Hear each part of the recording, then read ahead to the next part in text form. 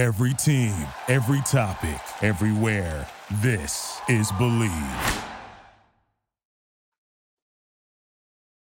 Welcome to the Built for Playmakers YouTube channel. I'm your host, Kelvin Hunt, editor of ChopChat.com. Hope you guys are doing well. If this is your first time checking out the channel, appreciate you giving us a try. Those of you that have been rocking with me for a while, welcome back to the channel. This episode, we're going to go over a quick Boston College preview. I'm going to get right into it. Just a quick 5 things to look for in this game. Looks like the game's going to take place at noon as regularly scheduled. Looks like the rain is going to be out of there for the most part with the noon kickoff, but it looks like the wind is going to be probably low 20s, gusting up to mid to high 20s possibly. So that's probably going to have an impact on the game. Last I looked, the spread has dropped from minus 26 to 24.5, and over under points total has dropped from 48 to 46.5 at the time of this recording, which is near 4 p.m. on Friday. So yeah, so let's get right into it. So one of the first things you want to look for in this particular game will be FSU's passing attack. Will they be able to throw the ball with the wind blowing at the rate that it will? If they do, what I think you'll see mostly is probably a game plan that they used back in 2021. As a matter of fact, it was the first game that Jordan Travis kind of assumed the starter position and never relinquished it. And what we saw in that game was a lot of short passes with bunch sets, screen passes, sending tight ends in motion and hitting them in the flats, screen passes to wide receivers, and then leaking running backs out of the backfield into the flats also. And so if the wind's blowing really hard, you probably are not going to see a lot of vertical passing, but you're going to need to be able to pass it just enough to keep that defense a little honest, so they won't just stack the box the whole time. And so FSU spread Syracuse out pretty good in that game and had quite a bit of success. I think Travis wound up throwing the ball 30 plus times in that game, which back then was a rarity. Probably look to see Johnny Wilson get some early touches, hopefully, and see him get some confidence, and hopefully he'll have a strong game if that's the case. Number 2, we're going to get into Boston College's run defense. Man, it's been terrible over the past 2 games that they've played against inferior competition. One game, though, does kind of skew those stats. Last week against Holy Cross, they did face a mobile quarterback who ran quite a bit. Matter of fact, he ran for over 100 yards against them and had 2 rushing touchdowns. But also, Holy Cross, their running back had over 100 yards rushing and 2 touchdowns also. So it wasn't just a mobile quarterback eating them up. Traditional rushing attack, did find some success against them. They're allowing, I think it's almost 5 yards a carry as far as the rushing defense. So FSU hasn't been able to really establish the run game early on the way you expect them to. Now, last year, that was a game that you really saw Trey Benson have some success. I think FSU ran for 180 yards against Boston College last year before, pulling all the starters and running the reserves out there. So this is a game that you should be able to, you're going to have to run the ball effectively, especially if the wind's blowing the way it looks like it's going to. So look for FSU to get Benson and Rodney Hill and Keziah Holmes, and you probably see more toward Philly in the passing game, as I mentioned earlier, but hopefully we'll see a steady mix of those trio in the run game, and like to see those guys have some early success. Not sure if Robert Scott and Maurice Smith will play in this game.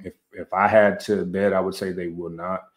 They'll probably sit out this game again to prepare for Clemson next week. So it'd be interesting to see how much success FSU can have against this Boston College defense. That's been kind of leaky against the run in the first 2 games. The third thing to look for is Boston College has been heavily penalized. Through 2 games, they've been penalized 20 times for over 200 yards. Matter of fact, their quarterback, Thomas Castellanos, who we'll mention in a bit, He's a cocky little joker, man.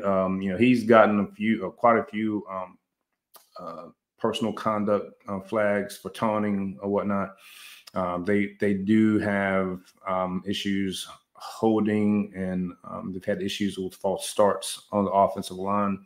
They've also had some issues with defensive pass interference. So those are some things to look for in this game.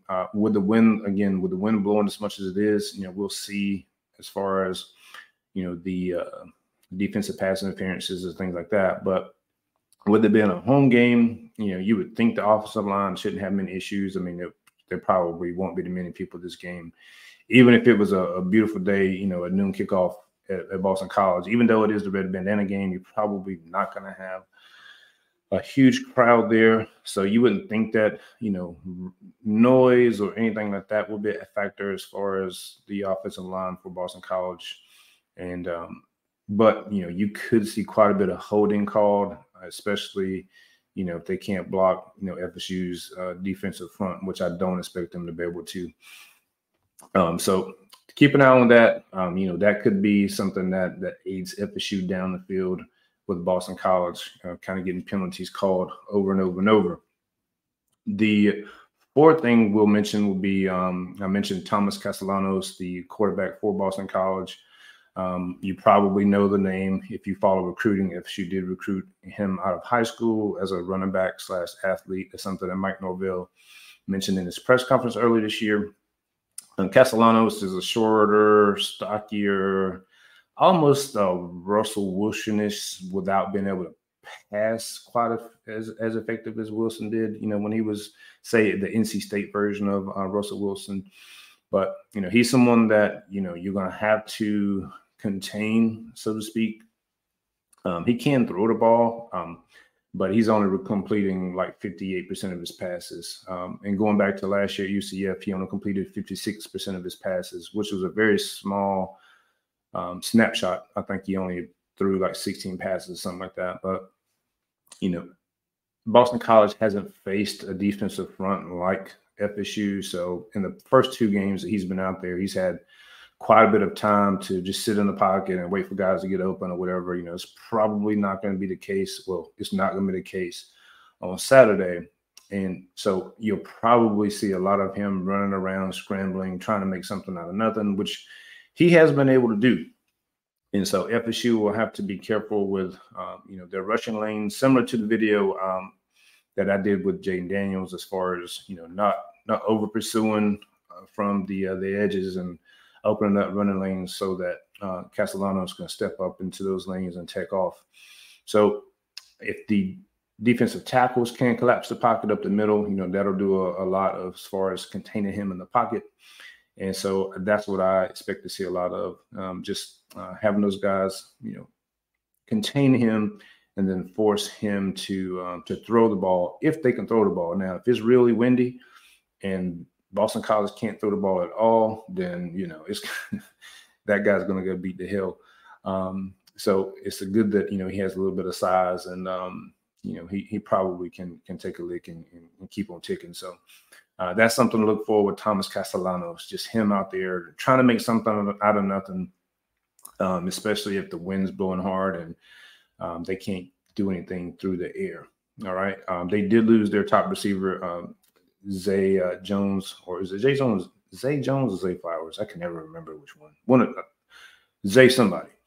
He was a first-round NFL draft pick, but he was there the last 2 years whenever Boston College had Phil Jerkovic, and they pretty much contained him. So I don't expect to see much of a passing attack from Boston College this year. Lastly, young guys playing. How quickly can FSU get up in this game and get the starters out to get more of the twos and threes and even the fours into the game?